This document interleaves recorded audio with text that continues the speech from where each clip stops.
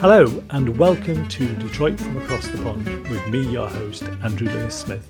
This is a podcast about stories. It's about people, and it's people doing really interesting things, often amazing things. And yes, it is set in Detroit in the United States, but to my mind, wherever you are listening in the world, people are people, and the stories and the things that they're doing are relevant. Enjoy.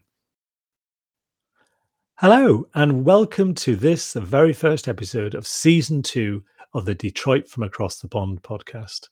I will talk a little bit more about that at the end of today's show, but season 1 was fantastic. I really talked to some quite remarkable people. And today, this is for me a real treasure of a conversation. So, meditation for me is a really important thing in my life, has been for many, many years now. Keeps me on the straight and narrow, let's say, and I really miss it when I don't do it. And today's conversation is with someone who espouses a rich and deep wisdom and experience and knowledge of Zen meditation in the Korean form. So I just want you to enjoy today's conversation with Myung-Ju, who is the vice abbot of the Detroit Zen Center, which I hope to visit one day and sounds like quite a remarkable place. Enjoy. Hi, as I was editing this episode and just about getting it ready to publish, I realized that I needed to tell you a couple of things.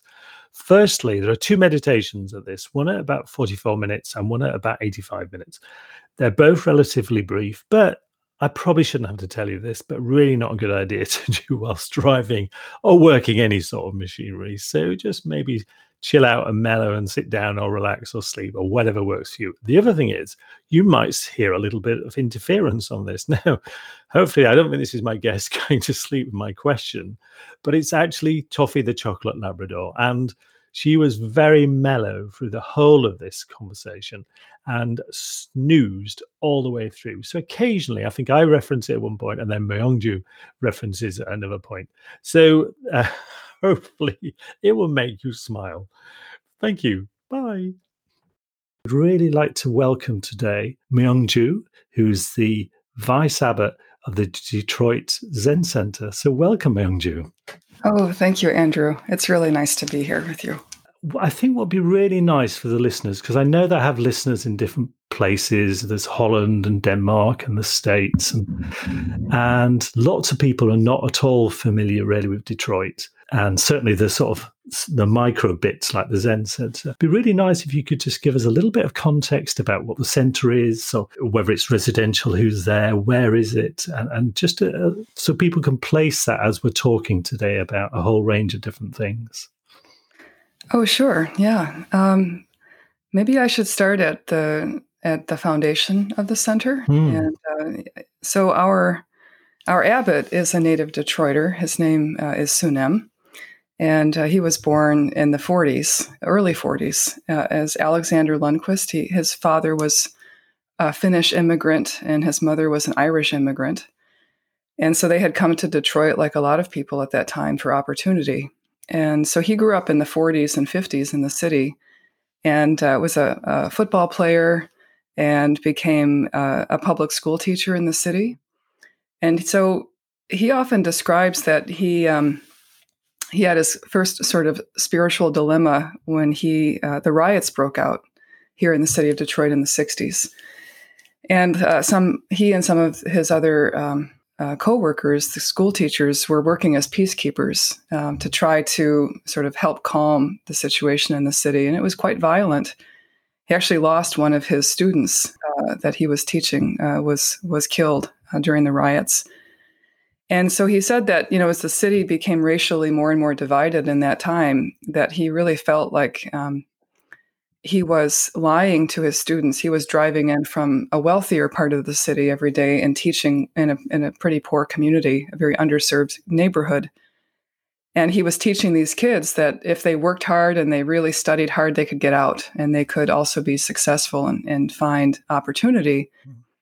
And he's described that he felt at some point that he was lying to them. And the riots really cemented that for him, that this was, they were not going to have opportunity. And so he describes it as that he just ran away. He realized he couldn't help, he couldn't contribute, he didn't want to remain in the midst of all of this suffering, and so he left and pursued his own opportunities elsewhere, and became eventually a professor in sociology, and then was working in Ontario in Canada for the provincial government and amateur sport. In any case, years passed, and he met a Buddhist monk there who was a refugee from Korea, and had been gone AWOL. The monks in Korea during the occupation and the Korean War were forced to join the military. So this particular monk, who became his teacher, had fled the army and stowed away on a boat to Japan, eventually became a refugee in Canada. And so he really found him on the streets of Canada, sort of roaming around, living in a basement apartment, and he was putting up handwritten signs for meditation. He said he was a professor, and he knew something was missing. He didn't quite know what was. He had everything that that should make one happy. Had a Corvette, attractive girlfriend, and an apartment, and was making money. But he describes that he felt there was still something missing. Didn't know what to do about that, and came across, excuse me, a handwritten flyer for meditation, and called it up. And this monk answered, and it said, "Yeah, if you want to meditate, come tomorrow at 6:00 in the morning." And for some reason, he did. And this monk didn't really speak English, but I think we were speaking about this a bit earlier before we began recording. They had some sort of karma together. They had some unexplained, they had business together in this life. And he wound up quitting his professorship and moving in with this monk into this basement apartment. Wow. And spent the next 6 or 7 years with him, studying meditation. And that led him on his own journey back to go to Korea, and became ordained and became a Buddhist monk in that teacher's tradition, and spent a number of years training in Korea. And then after 18 years of training with this monk in Korea and in other monasteries, his teacher in Korea said, you should go back to the States and teach them what you've learned. Don't sort of live your life out here in the clouds, living a comfortable life in Korea. Go back to the States. And he was in his early 50s. He wasn't a spring chicken at that point. So the idea of going back to America with nothing, he really didn't know what he was going to do. He had an invitation to go to California, which probably would have been the smart choice.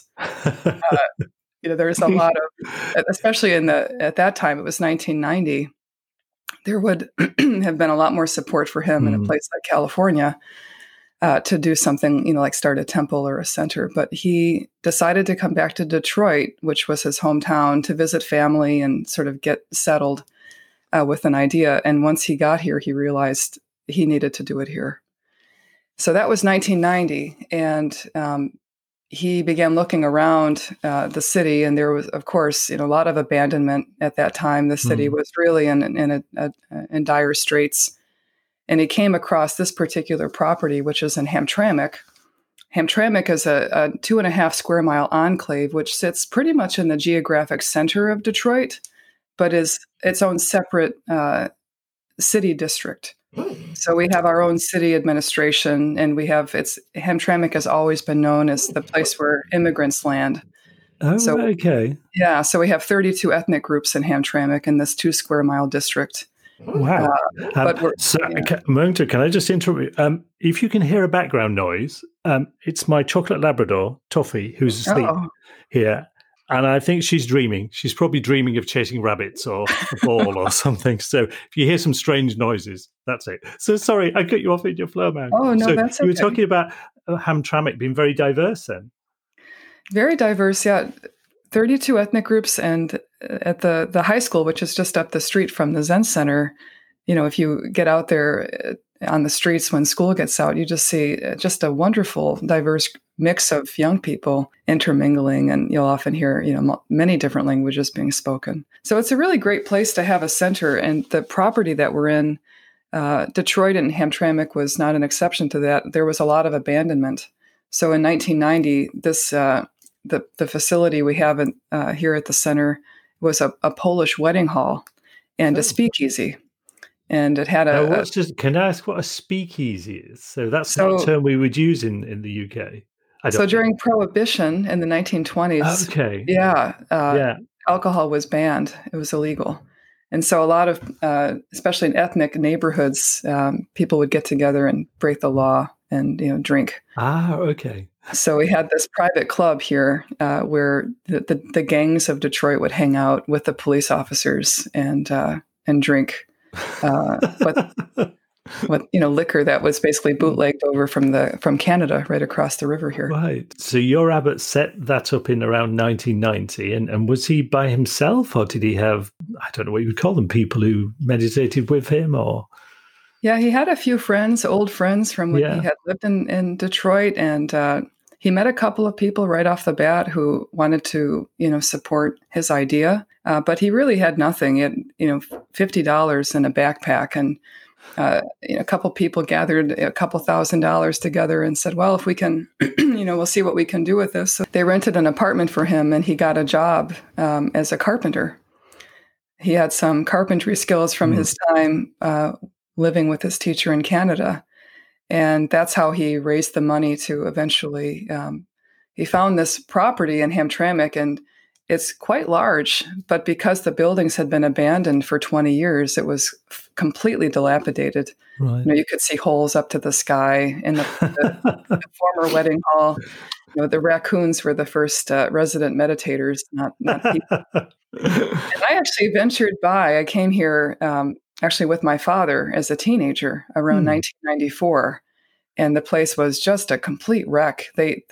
He had set up a little place to meditate in the basement of the residency. And there were some kind of young, kind of bohemian, young people around that thought it was really cool that they had found a Buddhist monk, pre-internet. So it really did feel like it was a secret.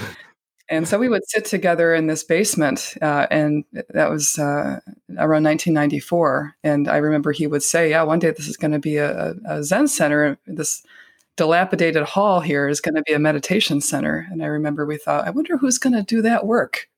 At some point I realized I was looking at the person in the mirror. And did your dad go along to those, or was that just the sort of the younger types that went along to the meditation? There were mostly, I would say, quite a few young people, but there were some older, serious people. To be honest with you, a lot of people were very comfortable to come into this neighborhood. Yeah. So, you really had to either be young and stupid, or, kind of adventurous, or because, again, the city was so blown out, there really was not much of a population in the city of Detroit. There were really not, there wasn't a culture here yet, as there is now, of people looking to do alternative practices like meditation. People in Detroit were just surviving. They were going to work, and, it was all they could do to pay their bills. It still is for the most part, for most Detroiters. So the idea of coming and meditating at that time especially was really something that would be available to someone from the suburbs, someone who had a little bit of affluence and had the time and the education to maybe read about it or find it. So the people that were coming to the center were often coming from the suburbs, or they were inner city young people that were living with a bit of adventure in their belt. And so often, I do remember at that time people coming and asking our abbot, like, why are you here? Why don't you move? Why don't you start a Zen center in our community? We'll support you there. They really didn't want to have to drive in to the city, and people would have their cars broken into after meditation, or during meditation. We had several situations where there were drive-by shootings. In fact, the first year before I came along, a young man directly behind the Zen Center in the alley was shot and killed over a drug deal that had gone bad. Right. And it was right in the middle of an introductory class to meditation. And I remember, talking with our abbot, and he, didn't leave, but many of the people that came for that class never came back. Right.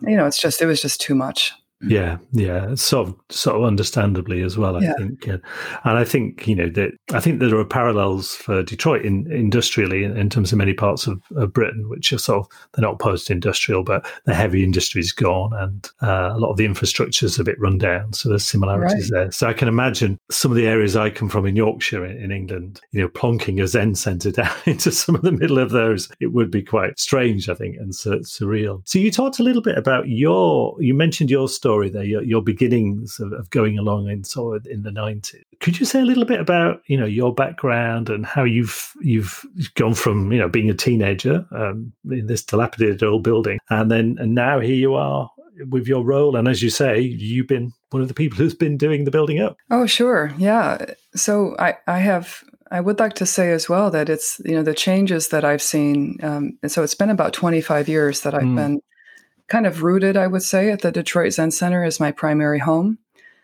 spiritual home. The changes have been tremendous. And now Detroit really does feel like a place that is this interesting mixture of darkness and light. At that time, it was just so incredibly dark and heavy. There was a real feeling of heaviness, and that really no one was going to come here and contribute anything really to the city. It was really the energy was leaving. And I think what happened, in the same way that when the tide goes out, you can sort of see, the sandbar, and it's quite interesting. Now the tide is now starting to come in, and it's bringing with it, because of all of the dilapidation and the difficulty, it really did create a blank landscape. And I think, like any sort of blank canvas, it's a very creative time. There's a lot of potential there.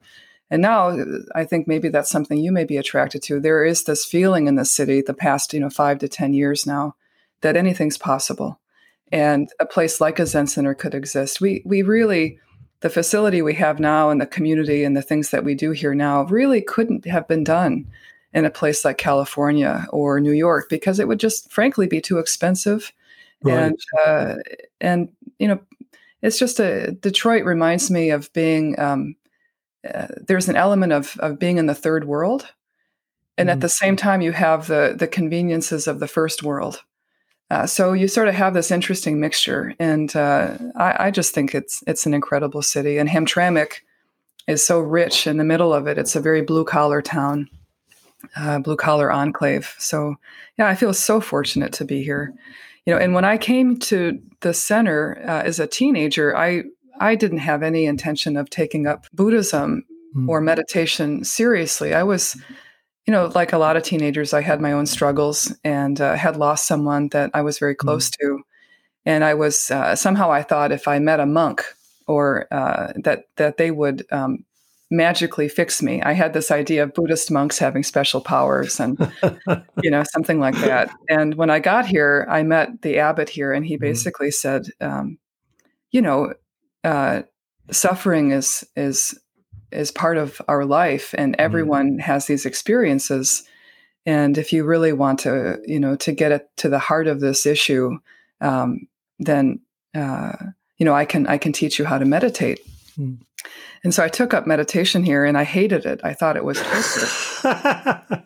He asked me after, a couple of times I sat, and he said, "How is the meditation?" I said, "It's terrible. I feel like I'm, like, why would anyone ever choose to do this? It's like going to hell."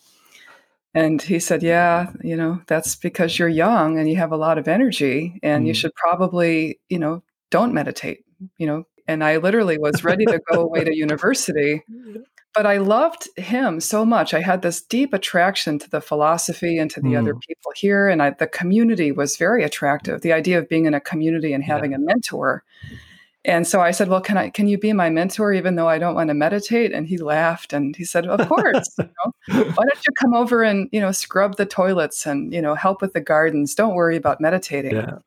And I said, "Okay, that's great." So I would do that on the weekends. And, eventually I left and went away to university. And he said to me before I left, "When you're ready for graduate school, come back and see me." And I knew exactly what he meant. So eventually I did make my way back to the center. And it spent 6 years at a monastery in California, going back and forth from Detroit to California, doing quite a lot of study there. And then, And may I ask which monastery that was? sure, it's called Mount Baldy Zen Center. Okay. Yeah. Yeah, And in the mountains. we should probably talk a little bit about what Zen is, and because I know about, for instance, I've got the Tassajara Zen cookbook, the Tassajara Monastery cookbook. I suspect I'm possibly one of the few people in the UK to have that cookbook. Where did you find that? Online. I got it online because I think I was for the listeners. I was talking earlier on to Mary Youngju about there's a podcast called the Blue Collar Zen podcast. I think I've got that right. That's right. And it's such a good podcast produced by the Zen Center, and it's so nice to hear the abbot and Myungju talking. But one of the people I've listened to on podcasts is a chap called Norman Fisher, who is a Zen monk, but he's from New York. He's Jewish, but lives in California. And I think when I listen to him telling his stories, and that's the link with Tassajara, his stories are brilliant, and he's brilliant. He's very wise. But he's got a very dry, dour sense, and a lot of what he does, he just makes me laugh. Some of the comments, and he does say, he said, "Oh yeah, I have quite a grim outlook on life, but the meditation helped." That's really good. He's not trying to be some happy, cheery person. He's not miserable. I should say that. Oh, I'm digging a hole here, aren't I? But if he's listening, I do like you, Norman. Well, the interesting thing about holes is how we figure our way out. Is that meditation, or do we? So you were saying you went off to university. What did you study about? Was it to do with Buddhism or something like that? Or? I studied anthropology, and I was interested in anthropology and also archaeology. Okay. Yeah, and then but I think the truth is, I was really just interested in finding a place where there could be sort of a living tradition happening. I was very interested in indigenous culture. Yeah. And I thought, these people must have the answers. I have to figure out a way to build my life around, going and studying or living within an indigenous situation. Because it was clear to me as a young American that, there was just something wrong with the picture here. But I do feel like when I met the Zen Center and I met this monk, I had always thought of Buddhism as being or especially Zen, something that happened a long time ago. It was a dead tradition. Right. Yeah. It was not open. It was not available to me, even though it seemed very interesting. When I met my teacher here, there was this immediate feeling of, wow, this person is, he's an indigenous person. I didn't have those words, but there was something very organic and natural about him. I was drawn to that. And what I could see he was attempting to create here was a community and people living together around a common shared interest of, meditation and Buddhist philosophy. And I just felt so compelled to explore that. So at some point, I realized I want to live in community, and I don't want to go live in an indigenous situation in a different culture. I want to do that right here in my own culture. So that is sort of what the Detroit Zen Center is an attempt and an experiment, which may fail. A lot of Buddhist communities and spiritual communities that have formed in the States and in Europe, inspired by traditions of the East, once the sort of central teacher dies. Yeah. Especially those that have come from the East, the thing just sort of tends to collapse. And we are in this very experimental, period of time around Buddhism, having imported it from Asia. The challenge is, how do we extract the essence of those teachings? And I do think that without community, you can't. It isn't something that's delivered through teachings without context. We do need community. Yeah, and I think I read something by Joseph Goldstein about that. I think he wrote a book about how you would and it was particularly to an American context, but it would apply to most of the Western world, I think. About how you take those things that are very sort of developed in a cultural context and bring them to West. And I suppose one of my views of Zen was that it's very, I want to say severe, but not severe, but it's very, or austere, but it's not that. It's something, there was something very serious, maybe would be the term about it. And yet, when I listen to, say, Norman Fisher, or I listen to you and to listeners, there's a great, well, Abbott tells stories. Well, Myungju tells stories, but there's something really nice when certainly the Abbott is doing voices. It's really, the stories are great, but the Abbott voices are brilliant too. Mm. But there's something that's different. Maybe I've missed, maybe I'm getting the sort of slightly distorted perspective on Zen, but there's a lightheartedness to what you talk about as well, in terms of, as well as the seriousness as well. Yeah, I think it can be a disease. I definitely felt I may have actually promoted the type of you you're talking about early on, having been quite immature as a monk and as a spiritual practitioner. I think that's part of this translation that's happening of Zen, again, coming from the Far East and a completely different cultural paradigm. And then it enters the West, and we sort of pick and choose the elements that maybe we relate to. And I had the same view when I trained at a monastery in California. It was the teacher was Japanese, but the community were primarily Americans and Europeans. And I have to say that my view at that time and my experience at that time was that Zen was absolutely very serious. And when I eventually had the opportunity to go to Korea and practice in a context where they'd been practicing together for 1,800 years at the particular temple where I was trained and became ordained, they did not take themselves seriously. And I think part of it is that, the type of person attracted to Zen Buddhism in the West tends to be very independent, and there's a certain sort of mentality. And yeah, when I got to Korea, I realized how arrogant I was and how I was not special. There was nothing special about being a Zen monk or being a Buddhist practitioner. It was just, like being a carpenter or being a cook. I mean, it was just another choice that one could make.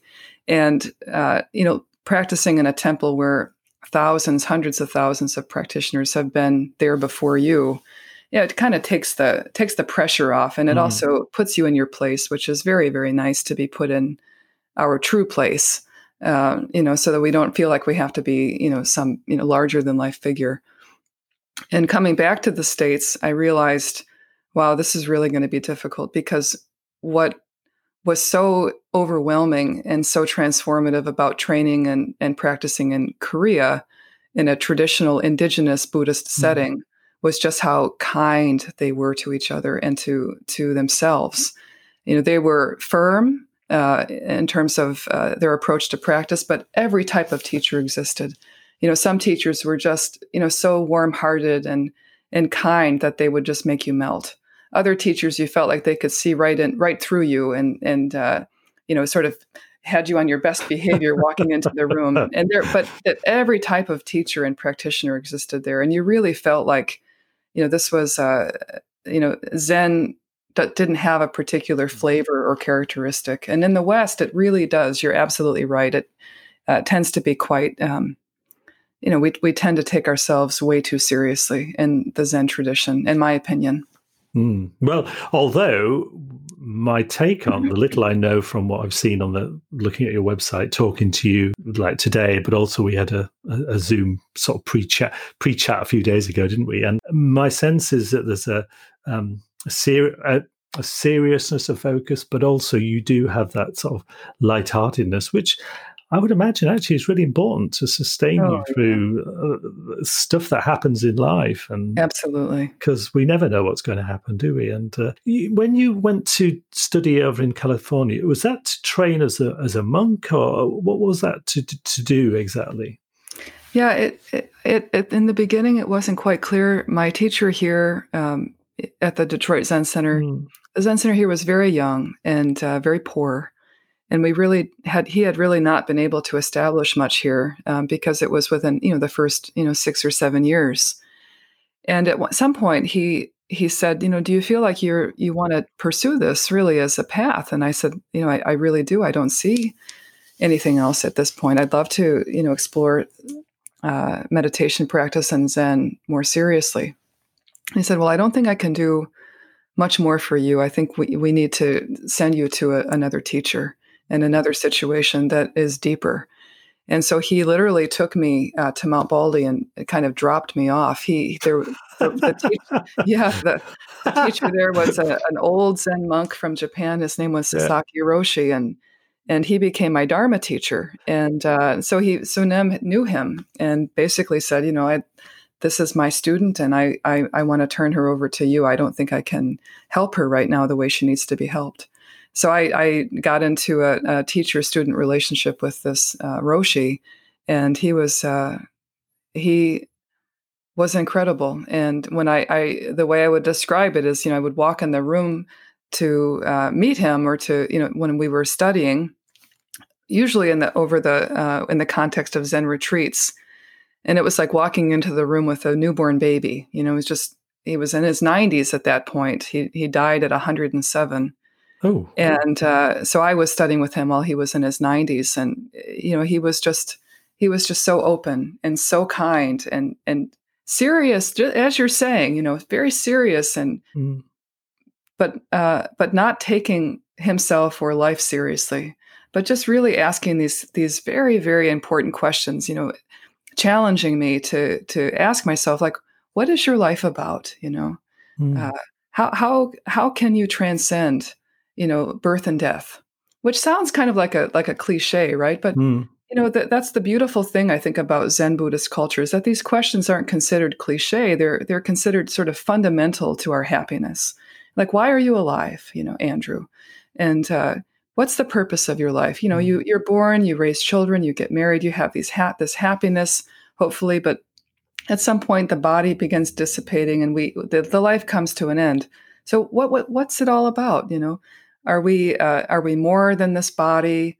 And so I think the great thing about Zen and Buddhism is that it's not trying to provide answers to these questions in a sort of pat way, but really encouraging us to find our own answers and to dig deep, and to potentially come into an experience of what it means to be here. And so it was my first encounter with a teacher that really pushed me.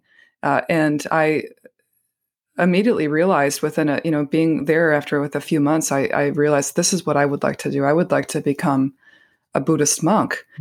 If that teacher would have been an architect, I think I'd be an architect. But because he was a monk, a Zen monk, I decided I would like to be a Zen monk. And he said, well, you should go back to your teacher, your first teacher. And so after 6 years with him, he said, I can't, in the same way he couldn't provide more of a context, he told me I should go to Asia. And so I decided to go. I then went to Korea. That's where I became ordained.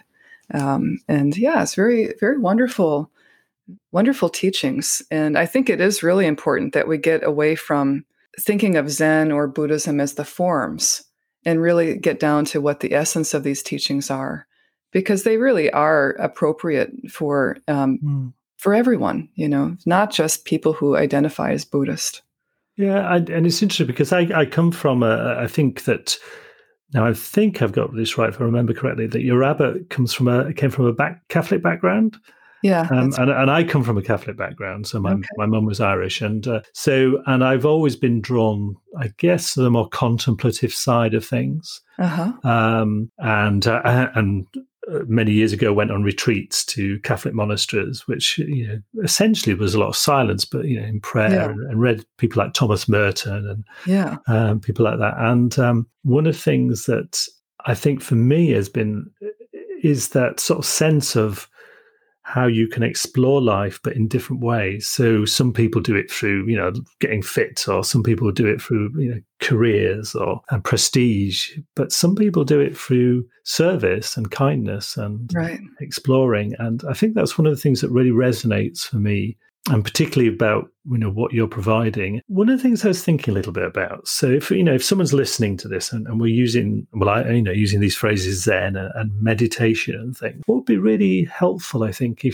and obviously you've talked about some of the reasons about what meditation Zen is, about exploring life and birth and death and things. For the listener who's not tutored in this, how would you describe Zen, and would it be possible to do a meditation in this podcast? Because many people never stop, and they're busy all the time, and they're consumers of social media. And actually to stop and pause and listen to the silence in our minds and the external sounds is, I Sure. would say, for many people, quite countercultural. Absolutely. It's revolutionary, isn't it? Yeah. Mm. Yeah. It go. So I'd love to do that, Andrew. And I guess I'll give a bit of a preamble, and then Mm. maybe we could do like a bit of a guided, a couple of Yeah. minutes of a guided meditation. Does Yeah, that that sound would be okay? lovely. Yeah, and would you bring us out of it at the end? So Sure. yeah, so there's not too Yeah. abrupt. Otherwise, I'll be tempted to say, Yeah. "Oh, right, okay." Yeah. I'd be happy to do that. Yeah. Yeah, I mean, thank you. That's really kind. yes. What an honor to be asked.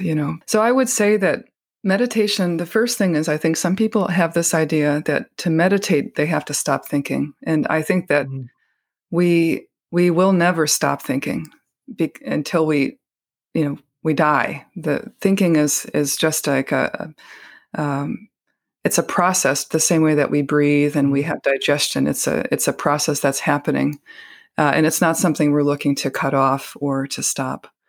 But what I would say is that we could do this together. So right mm, now, for me, if I really, uh, you know, go back to my own culture and I think about things right now in terms of the scientific method. So with the scientific method, we really are attempting to take and see what's given. Right, we're attempting to stop our own. We're attempting to sort of leave ourselves out of the process of what we're investigating. So we could take that kind of scientific method right now as we're together. And for me, if I'm very honest, and I don't use memory, and I don't use what we would call sort of hallucination or projection or mm, conceptual thought, what's happening is I'm sitting in a room. It has a blue couch.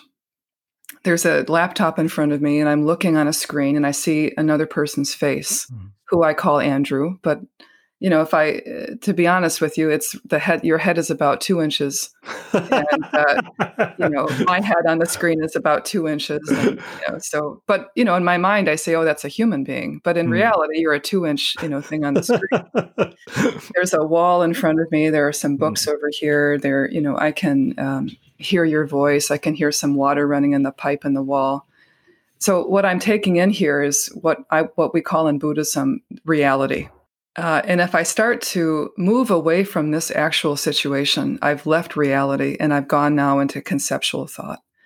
So what we try to do first is take a look around and see what's actually being given. So this is an experience that we would say again in Buddhism, this is what's being given to me right now. mm, I haven't gone looking for it, right? This is my experience right now of being in this room and being, looking at a screen with you there.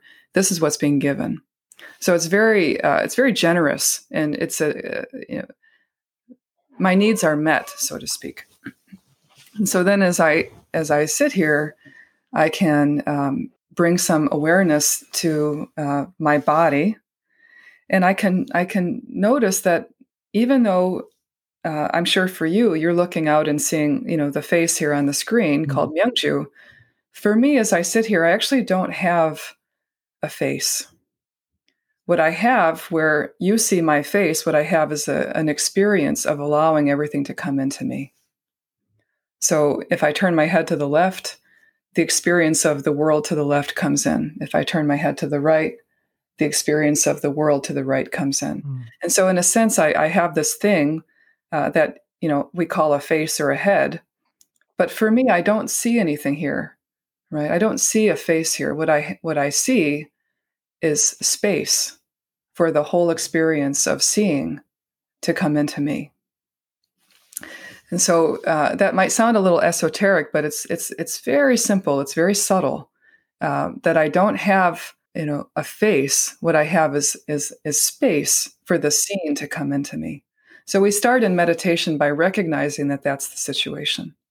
That we're hallucinating our face onto ourselves, the same face that we can see in the mirror. We sort of turn it around and plunk it on. But what we try to do when we take our seat or we're attempting to meditate is get back to what's actually happening, right? And so what's actually happening for me right now is I don't have a face. I have an experience of seeing. Okay. And then I could move that to the experience of hearing, the experience of sound. So rather than going anywhere else, I can right now. The world is full of sounds. My voice is coming out from where I don't know. I don't actually know what I'm going to say next. It's coming out of what we could call the void, right? The great the great potential, the great space, and suddenly my voice appears in it. It's very miraculous, and it can happen. It's happening at all times. That there are these noises appearing. Now I can hear someone in the kitchen in the residency next door, sort of opening cupboards. I can hear your breath, through the microphone. So the field of sound is being given to me, and I'm sitting in the midst of that. My consciousness is in the midst of that. And I could do the same thing for my sense of taste and touch. So we call this, kind of meditation grounding in the field of awareness, our various fields of awareness, which are not esoteric, but are very, very simple and very basic to being a living human. And so we can sort of start by checking in with these various senses, and it hopefully, allows us to feel quite safe and quite secure sitting in the midst of these experiences with nothing to do. And then in Zen meditation, we usually start by bringing our field of attention, our kind of mind's eye, to our experience of breathing. So the eyes are open, and I can experience this field of seeing, and the ears are open.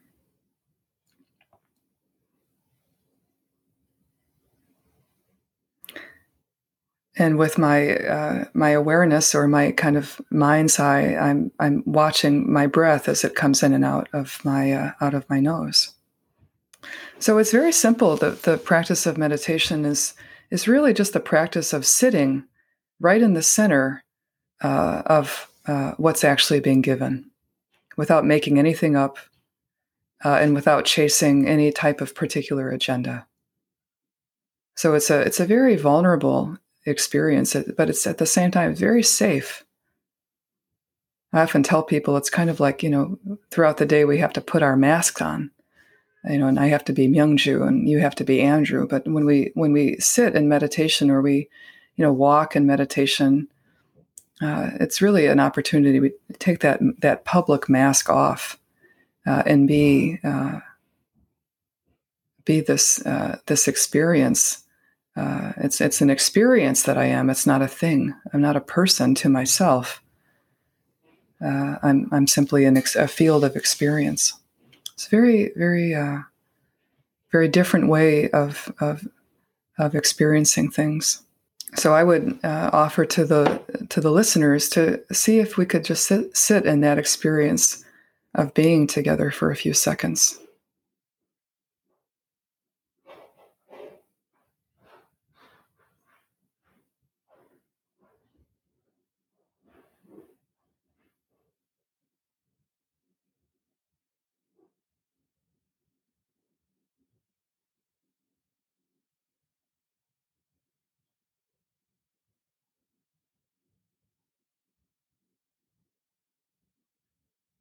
And then as we come out of that experience of being, we enter back into the world of doing and thinking. And my teacher that I mentioned earlier, Roshi, Sasaki Roshi, he used to ask me, and at the time I remember thinking, oh, wow, this question is so deep and so profound. He used to say, how do you resurrect yourself? You have the experience of just being, and then how do you resurrect yourself? And at the time I was so young, and I used to think, wow, that's really, really deep. But now I realize it wasn't really deep at all. It was very, very simple. It's kind of like you plug your cell phone into the wall. We know inherently that things have to be recharged, but somehow we leave ourselves out of that. Yeah. So meditation is really just an opportunity to, in a very practical, very simple way, we just sit in a space that and experience what's being given. And we sort of resist this temptation to chase after something, whether it's a thought or a coffee or whatever it is, which is how we're wired, right? I mean, that's how it's a, and at the other end, we resist the temptation to avoid, oftentimes we're in this, we're sort of between, chasing and avoiding. And with meditation, we're just trying to sit in the midst of what's actually happening, not avoiding anything, not chasing anything. And I think it's important as well for us to, acknowledge that, if we're taking up this kind of practice, that the reason we're here is because our ancestors got very, very good at chasing and avoiding. They were the ones that were able to chase the food and chase after sex and avoid predators and avoid illness. And so this chasing and avoiding we've been conditioned for hundreds of thousands, maybe millions of years. We've evolved, and that's why we have the luxury of being alive. So the chasing and avoiding are things that are innate to us as, in terms of being alive. And so what I believe is that Buddhist practice or meditation practice, maybe in the future we won't even need the word Buddhism, but that really what we're attempting to do here, and it kind of started with the Buddha, but even really before him, in all the spiritual traditions, Thomas Merton that you mentioned earlier, what we're really attempting to do here is evolve, continue our evolutionary process, but this time into an experience of not needing to chase or avoid. So it really is, this, evolution doesn't stop, right? So I do feel like spiritual practice and meditation practices are really yet just kind of another step in human evolution. What do you do if you don't need to chase or avoid, right? What is that? What is that experience of just being? And I mean, for me, I think sometimes just being is very challenging.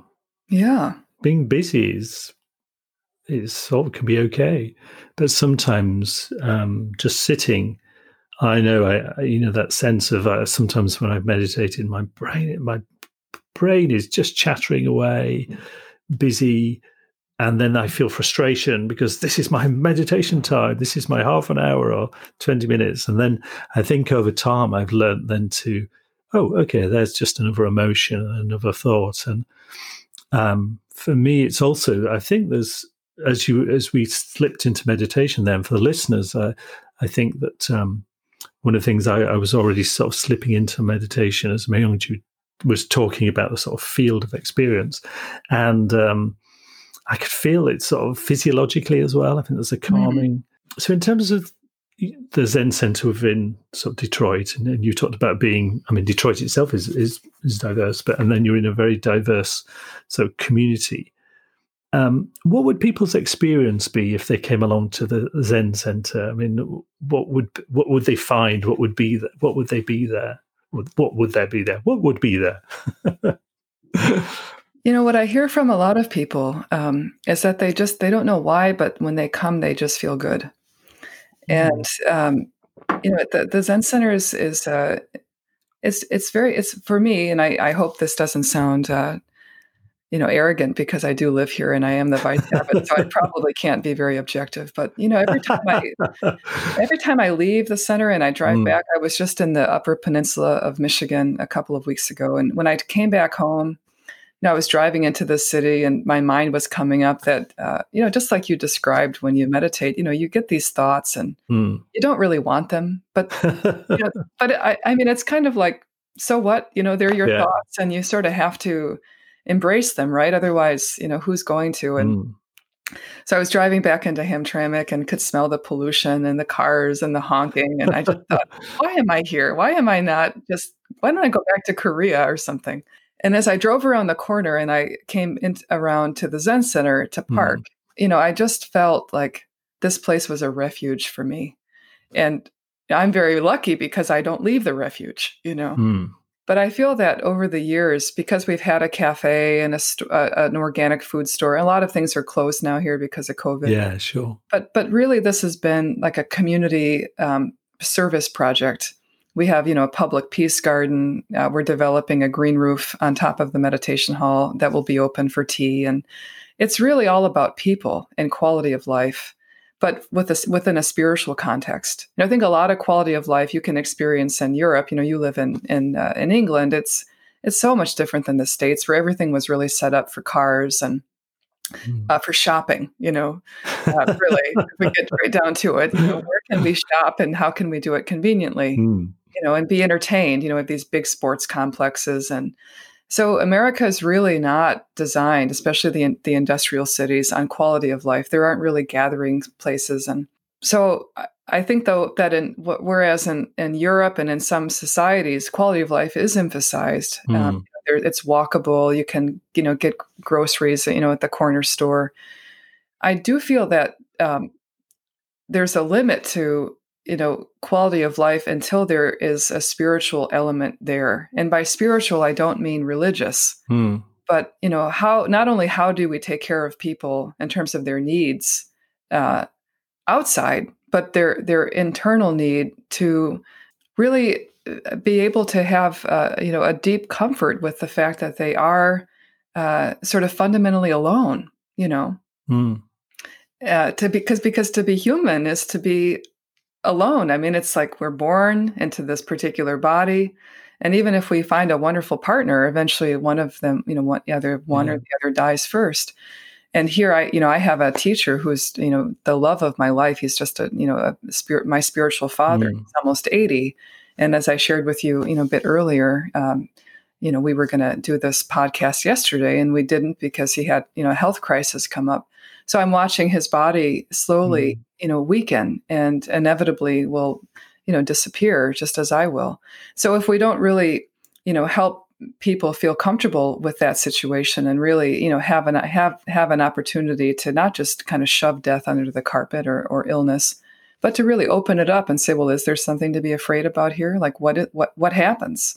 I don't know. I have no idea what happens, but I don't want to be afraid of what's going to happen. I would like to, be encouraged to explore these questions before they're right in my face. And so I think that when people come to the Zen Center, they hopefully, and what I've heard is that they feel supported and they feel like it's a place that's about providing something for people rather than a kind of self-serving institution.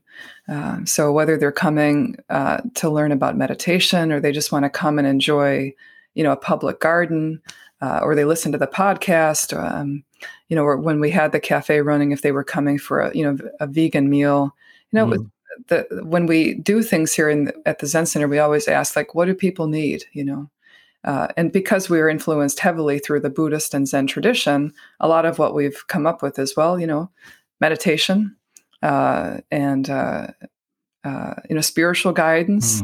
So that's really at the core of what we offer. An opportunity to live together while doing that, which is, the community aspect. So, Buddha, which is how to awaken. That's what the word Buddha means. Dharma, like the kind of context for that awakening. And then Sangha, which means community. So those three things are at the core of what we offer. And I think, we have so many people that pass by and they just say, I don't know why, but I just love that the Zen Center's here. And we hopefully never give anyone the impression that they should take up meditation or become a Buddhist because, proselytizing is so boring, on both ends. It's like, I don't want to be told what to do and I don't want to tell anyone else what they should do unless they ask, Yeah. I mean, Andrew, how can I ask you a question? Yeah, sure. Yeah. I'm curious kind of about your own journey. How did you,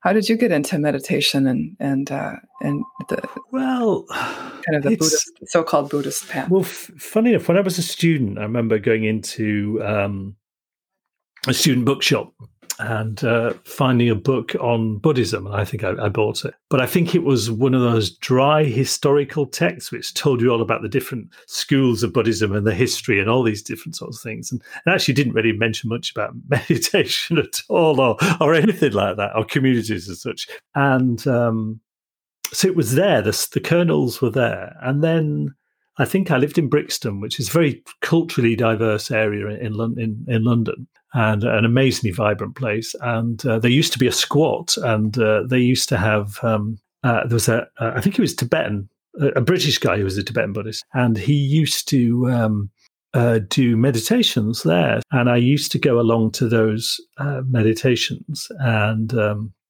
that was it really. I went to the meditations, but it never became part of who I was in terms of. But it was there, and I think there's something about the Catholicism that wove into me. And then I think over the years, things like yoga and meditation have become more important to me. And I think that, and then realizing, I don't know how it happened. It sort of almost gradually happened over the years, really. There was no sort of light bulb moment or anything like that. And then I did some online courses with the Redwood, with the Insight Meditation Center, which is Gil Fronsdal in California. I did some fantastic 2 online courses with them about meditation. That must have been 8 or 9 years ago.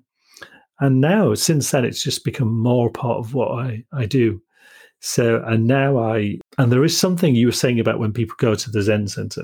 And I have to say, I was planning to, when I come to Detroit next year, all being well with COVID, it was due to be this year, but I got cancelled. I definitely want to come along to the Zen Center. And if you're having a clearing up the garden day or whatever it would be, I'd love to do that. But yeah, or you can just stay here. We have a beautiful apartment. Oh, do you? Yes. Oh. Yeah. Oh, it has a little bathroom and kitchen, and you can just stay up there at the top of the Zen Center. Oh, wow. Right, okay. That's not an Airbnb. No, it's not. So there was a place in Hamtramck, actually, funny enough, that I was looking at. It looked really good. But one of the things that I think I've noticed, so if people go to Gaia House, because they have weekend, taste sessions. Yeah. Because I think people find being silent for a long time, like more than a few hours, it's really quite difficult, I think. Yeah. And I think one of the things people say is that there is something about the ambience, the atmosphere, the sort of slowing down of things. And my guess would be that that's a little bit of what people experience at the Zen Center. You've got the hustle and bustle right outside. So I think that for me, and I guess I'm actually an introvert, so I love talking to people. And this is my preferred style, almost one-to-one. But I find that those silences are nourishing, really, and I'm quite happy with it as well. And so I think that's probably my journey, really, in terms of. And this is another step in the journey, which is very exciting. Oh wow, yeah, that's quite a beautiful journey. Yeah, what's something that is coming up for me in listening to you is that it seems like you're, which is very nice. Sort of, it's been very. You've had different experiences. And I feel like one thing you said at the beginning about your meditation practice, which I think I can very much relate to. I think a lot of people have this too, where you sort of sit down and there's this idea before you sit down that when I sit down, this should happen. And it because I need it to, I'm kind of insane. Like I feel crazy and I want to not be feeling that way. So we sort of approach meditation with this idea of like, this is what I need. And what my teacher has often said to me about myself, because I'll come out and say, I just sat there and like nothing happened. I was sort of getting frustrated or, as you've described many things, especially early on in my training. And he would often say, well, yeah, that's because you're approaching it like a materialist, like you want something. Oh, yeah. Okay. And I said, well, yeah, but what's the alternative? Teach me, I'm here. Yeah. And he would say, well, it's just going to take time, Youngju, but, be patient. But really, when you, recognize that in the East, seated meditation practice was considered the most advanced practice that there was. And even my experience when I went to Korea, most of the younger practitioners, monks and nuns, they don't start by sitting in the meditation hall. They have them working, chanting, serving the community, like cooking in the kitchen, gardening. Meditation is one of those things that you sort of work toward. But there's your puppy again. Yeah, I think your voice is very calming. She's not usually this. By now, she's usually bouncy, but she's quite mellow today. Yeah, it's very cute.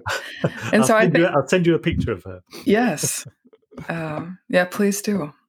But I think that so developing that understanding and that sense, of like being patient with ourselves, that yeah, if we take up a practice like meditation, especially if we don't give I think that's why retreats are so powerful. And we offer retreats at the Zen Center here, and to a person, every person that has come, it's almost like you could just predict, they come in the beginning, you ask them at the end, how was the retreat? Whether it's 2 days or 5 days. And in the end, it was terrible. In the beginning, it was terrible. You sit down and you're like, why did I do this? This is awful. I have to sit here. My mind is racing. I feel like I'm being tortured. I have to sit here with myself. And what you find out there is that you don't really like being with yourself, And I think that, like you've talked about earlier, it's really important that we can begin to laugh at that and say, well, that's bizarre. I don't like to be with myself. Okay. But what they'll say by the end is, that was great. So in the beginning, oh, this is terrible. And then we work very hard at retreats, even though the irony is that we're doing nothing. We're sitting there and we're breathing. And then, other people are cooking our food. The lights are there, the heat is on, like we don't have to do anything, but then we don't like it, So it's like we're sort of driven, aren't we?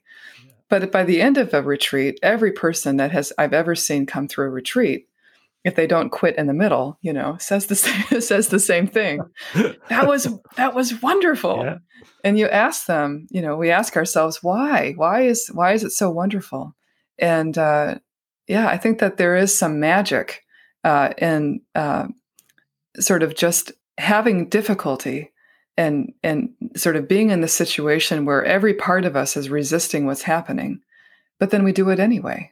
It's like giving birth, right? I mean, somehow we are designed, and like you think of the process of giving birth and what a woman has to go through to give birth to her child. You think it should be joyful, that's how it should have been designed. If we're supposed to be designed to procreate, you would think that giving birth would, be euphoric, because then more people would do it and there would be more people. But it's not that, is it? It's very much pain. It's, very, very painful. So, but you come out the other end of that, and what happens? This bond has been created, between a mother and her child. And it's just, it's just remarkable, isn't it? And so I think that we, spiritual practice is the same. It is difficult. We don't know why, it would be nice if it wasn't. But I don't know, even this morning, as I was meditating, we meditate in the mornings, and I noticed myself just, resisting, sitting there, like thinking, oh, I better get up. I could make an excuse to end this meditation early because I have this podcast to do. Everybody would understand, wouldn't they? And it really wasn't about the podcast. It was about me just not wanting to sit there for whatever reason. It's, it's quite funny. And it's kind of like, you have a meal and you don't want to do the dishes. Is there a servant around? I could ring the bell and could come wash these up for me. We kind of have this aversion to work, but that's just kind of how it is. I must admit, there is one, maybe this is too much of an attachment, but there is one thing that I really like about retreats, particularly because I go essentially to Gaia House, is the food. They do really good food. Right. And I have to say, when I first went there, it was just like, oh, this is fantastic. Right. It's great, really nice. I mean, if you want your steaks and things, it's not the place to go. But, and I know that you, and do you do the cooking at the center? I don't know how many people live at the center. We have 5 people that live here. Now. Okay, yeah. And do you do the cooking, or do you take it in turns, or how does that? Yeah, we take turns. Yeah, for a long time I was the before I was the vice abbot, I was the cook. And I still do quite a bit of the meal, the cooking. I love to cook. It's wonderful. I don't like to wash the dishes, which I sort of like going to AA and saying, I first I have to admit, I have a problem. I love to cook and I don't like to wash the dishes. I bet that's so common. Absolutely. So my practice to this day now, I'm encouraging other people to cook, and I'm the dishwasher. Oh, there's a really good. I'm sure you've seen it, but I must watch it again on Netflix.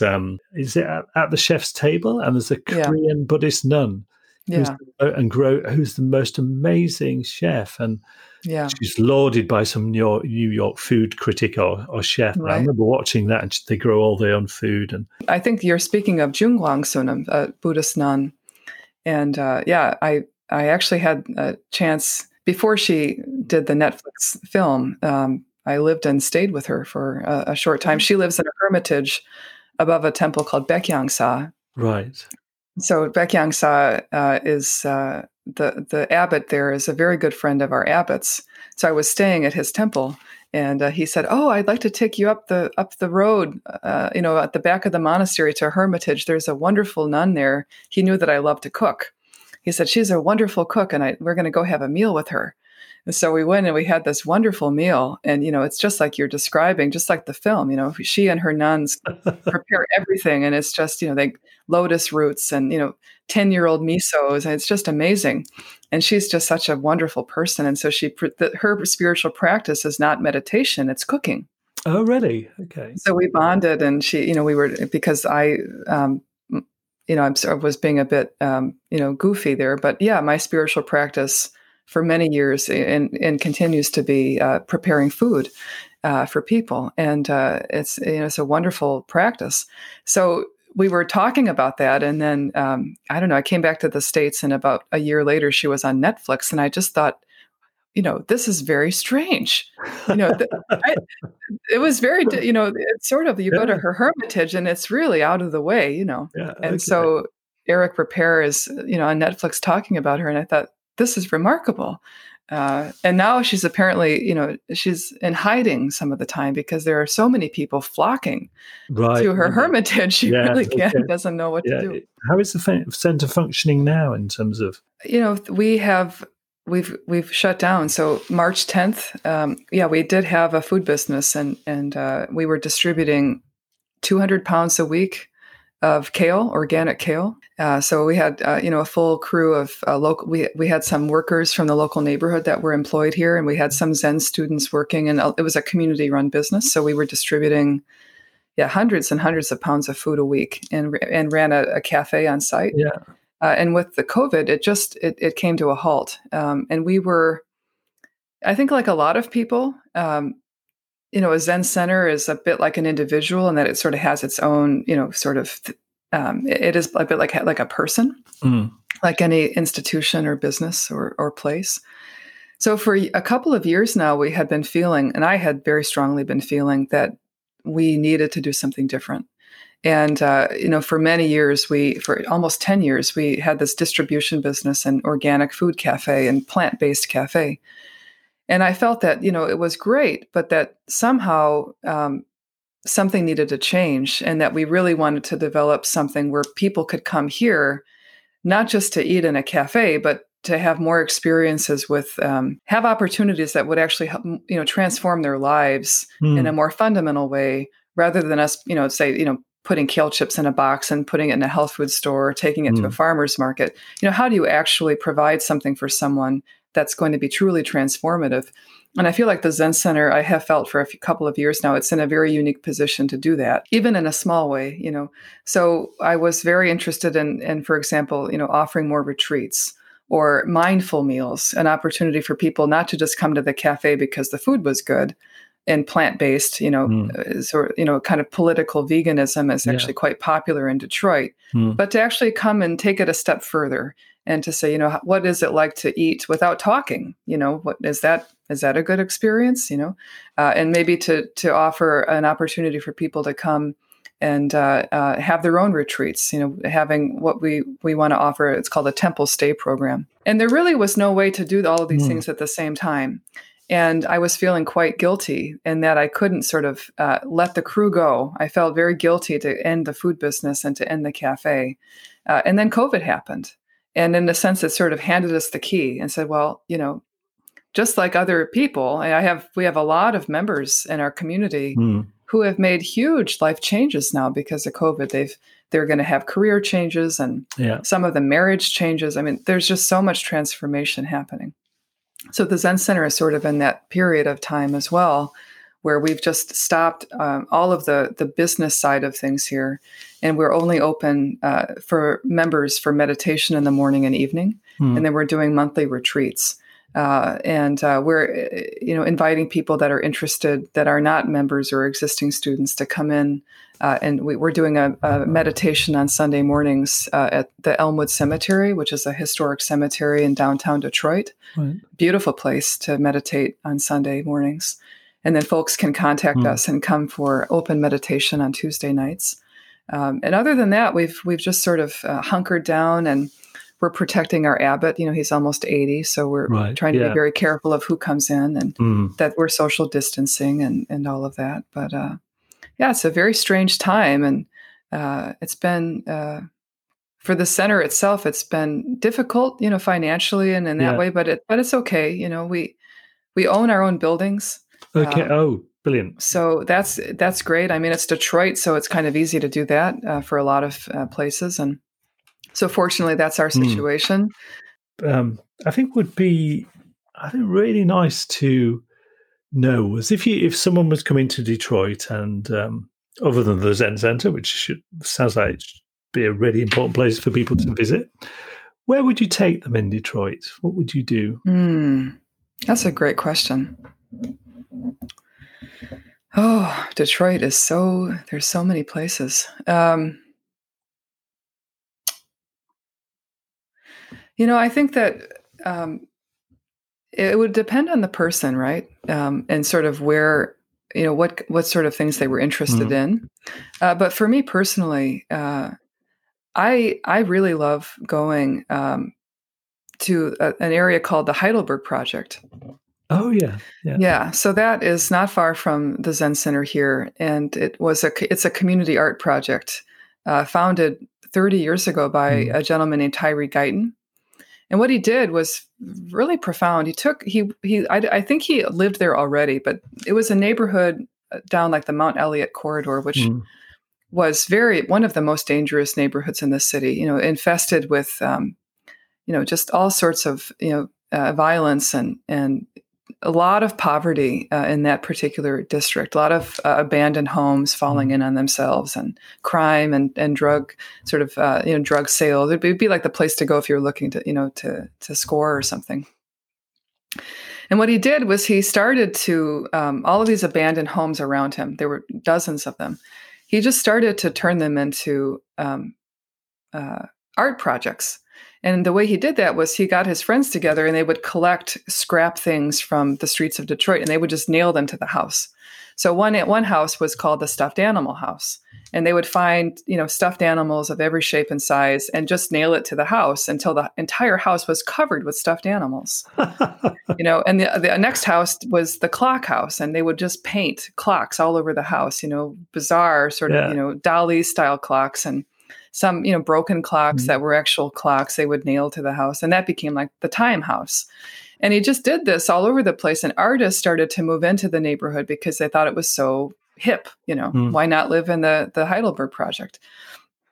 And it sort of went from there. And then the whole neighborhood, really 2-3 square blocks, is just this very bizarre community art project. And I think the crime levels dropped, and it became a place where people would go and get out and walk around, which before you would never stop there. You just keep driving, and you wouldn't even stop at a stop sign, just keep going because you might get carjacked. Yeah, really. And now, absolutely. And now that's just not happening. And the interesting thing is about 15 or 20 years ago, the city didn't like this.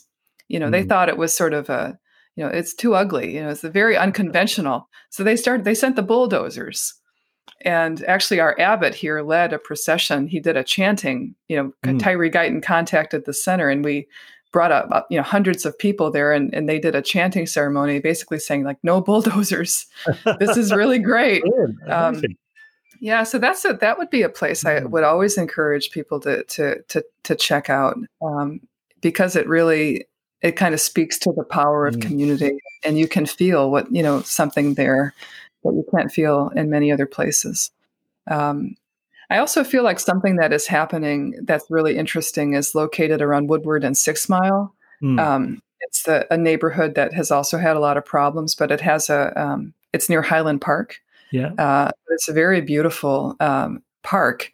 And it's basically, Woodward and between 6 and 7 Mile. There's a beautiful lake and kind of an original log cabin from the early Detroit settlement, and the city and the community around there is doing a really great job of restoring that. It's kind of like our Central Park, much smaller, much smaller, but becoming a place where artists hang out and are sort of flocking to that area and restoring it.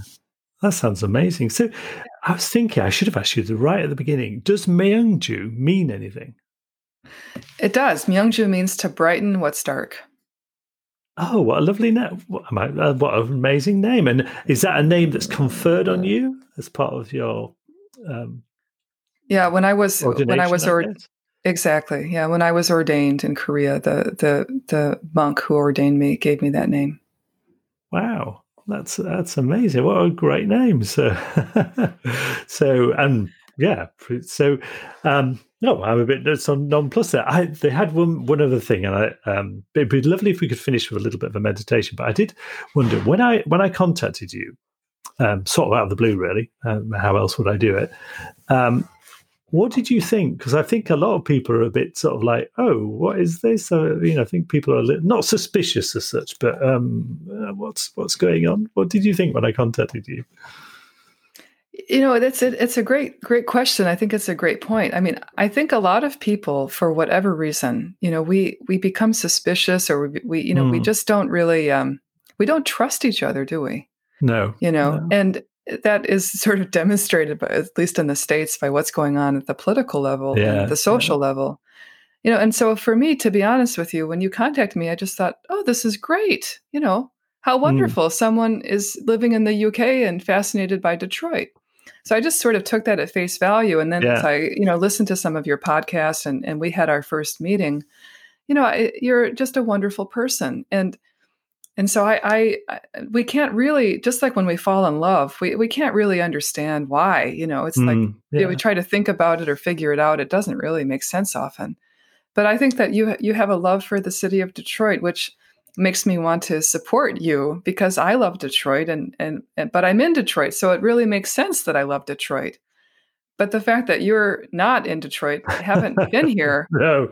but have this fondness and this appreciation and this kind of maybe intrigue by the city, I think it's really it's very special and it's heartwarming. So that's how I feel about it. Yeah, which is great. I mean, a lot of people think it's a bit weird because why would someone do that and spend money and do this, that, and British people are weird. Based on what evidence? I'm not necessarily disagreeing, actually, and we're not all like Downton Abbey either. Well, I think I'm kind of being a little bit rude there. I'm just trying to be funny. But what I have found, one of my best friends is from London. Yeah, and what I feel is just like is in a way British people have been empowered for a long time for whatever reason. I'm not quite sure where this comes from, but you're sort of allowed to be eccentric. You're allowed to be a bit odd. It's going to celebrated, and I think that we could learn a lot from that kind of attitude. Yeah, and I think maybe meditation would help with that. I think. I hope so. So Myeongju, it's been such a really amazing and lovely talk. So one of the things that I do for everyone is also make sure there's proper show notes. I'll put some links on, including the Nun in Korea and some other thing. Anything that you send me, I can put on. But where can people find out about you and the Zen Center? Where should they look? I think, everything for us is very simple. We're not on social media a lot, but our website, we try to keep it really straightforward and simple. DetroitZenCenter.org. Yeah. Okay. So they can go there and find. And as I said earlier, you've got a really wonderful podcast, and we haven't got even into. Could do a whole series on this, but the importance of stories in Zen, and if people listen to that podcast, you really get a sense of why that's important. So what would be really, really lovely is, I think it's appropriate, given we're talking about Zen and meditation, would you close our session today with a little guided meditation, and then maybe bring us out and we can do our final endings and things? Would you be sure so kind as to do that? Yeah. So thinking about folks that are listening and without sort of a visual prompt, I would say to find a comfortable seat where whether you're sitting cross-legged or in a chair. In meditation, we try to use our kind of own strength. So if you're sitting in a chair, to sort of sit forward and use your own spinal strength, and place your 2 feet on the ground, and then bring your awareness to the bottoms of your feet where they're making contact with the ground. Close your eyes for a moment. If you're in a cross-legged position, then you can feel the contact that the bottom of your legs are making with the mat or the cushion beneath you. And sit up straight. You'll still have the natural curves of the spine, so it's not like a military position, but the spine is upright and at the same time relaxed. And if you could imagine someone pulling from the top of your head a string up toward the ceiling, and then at the bottom of your spine, pulling in the opposite direction. And when they pulled that string in the opposite direction, it's as if the spine is being extended and lengthened. So down toward the earth and up toward the ceiling, creating some space between the vertebrae. So the back of the body is firm when we sit. That's our strength comes from the spine, from the back. And the front of the body is open and relaxed. So the breathing, bring our breathing down to the belly area, allowing the belly to rise and fall naturally. Sometimes it helps to take a couple of deep breaths first, pushing all the air out, creating a vacuum on the inhale.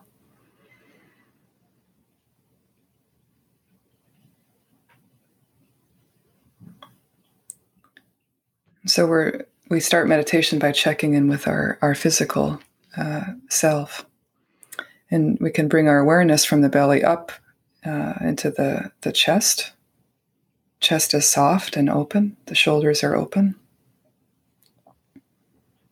And into the throat and into the jaw.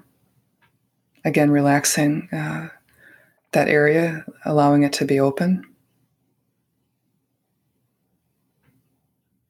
And softening the muscles in the cheeks and the nose and the eyes and face. Again, as I mentioned a bit earlier, in the podcast, we're allowing that mask to come off. So we can soften the eyes.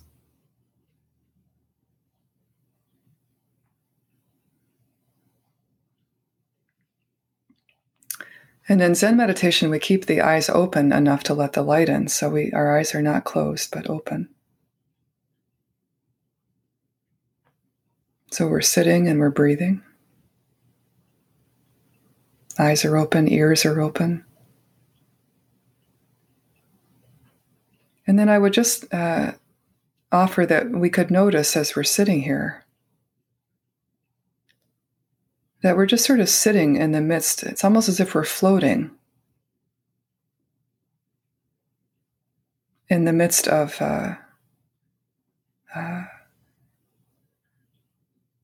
this particular space that we're in.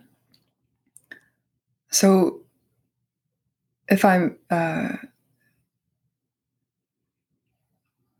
truly seeing what's actually being given here,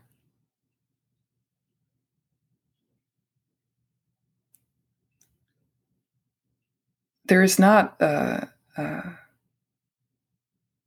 another situation. There's only this one.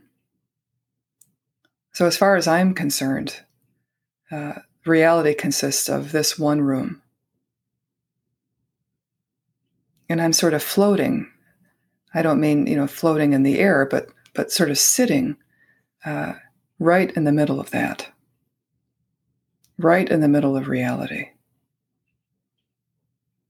There's not a second one to compare it to. There's only this one experience. My voice is coming out of what we could call sort of, the great unknown, sort of arising out of nowhere and then disappearing. You don't know what I'm going to say next. I don't know what I'm going to say next.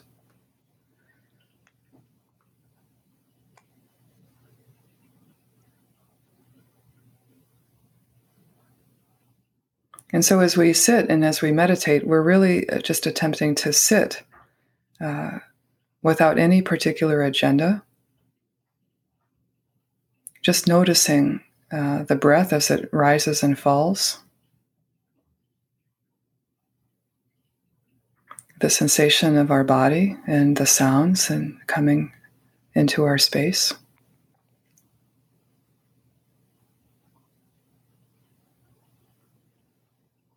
Allowing what's given, what we can see and hear and feel,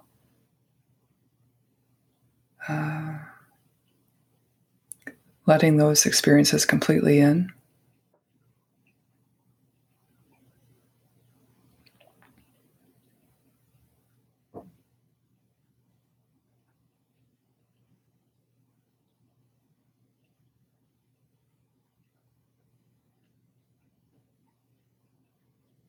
Sitting right here in the middle of the one reality that we know. For me, it's sitting on a blue couch with a microphone in front of me and a laptop screen. For you, it will be something different.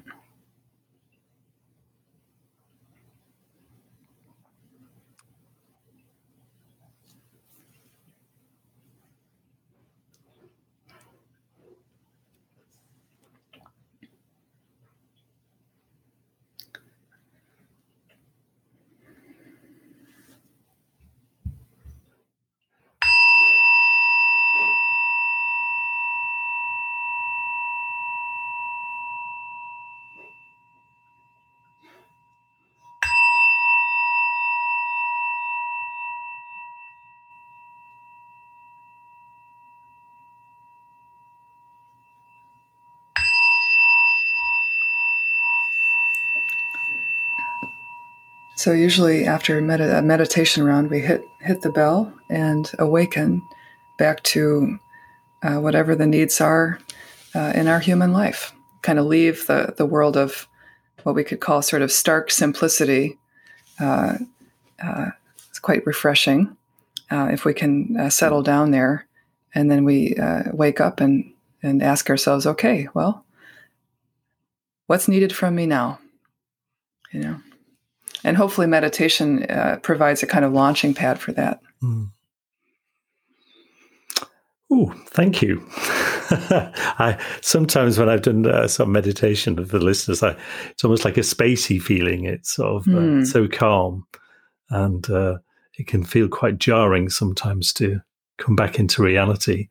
But thank you, Myung-Ju. It's just been such a it's been a really rich experience today. Thank you. It's been really, really nice. More than nice doesn't capture it. It's instructive and educational and fun and interesting and enriching. I really appreciate that, Andrew. And I'm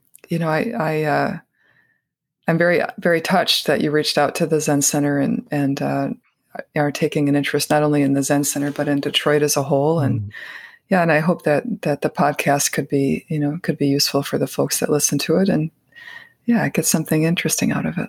Yeah, thank you. And the world needs places like the Zen Center and like yourself and the people and your abbot and the other people at the center. And it's really nice. Thank you. So, thank you.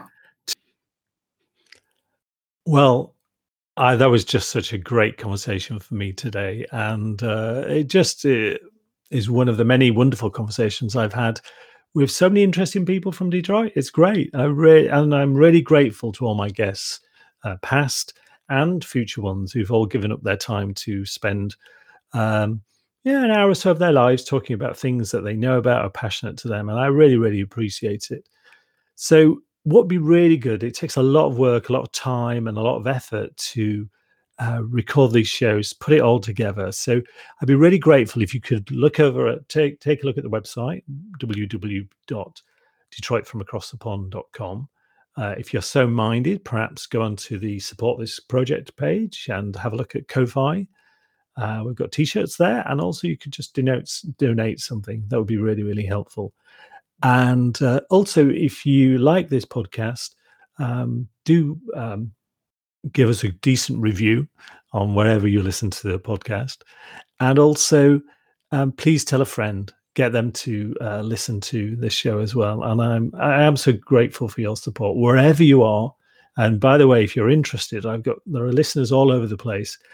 And if you happen to be the listener who listens in Uzbekistan, or a listener in Iran, for instance, or in India, and of course the States and Germany and other places, thank you so much. It makes me smile to think that wherever you are in those countries, you might be listening to this about a city in the States of which I haven't visited. And I live over here in the UK, which is sort of quite surreal, but I think sort of sums up a bit of our connected world. So thank you so much. And I really, really appreciate you as a listening audience. And it's very special for me. Thank you. And have a really, really wonderful day. And maybe see if you can explore some meditation. Take care. Bye.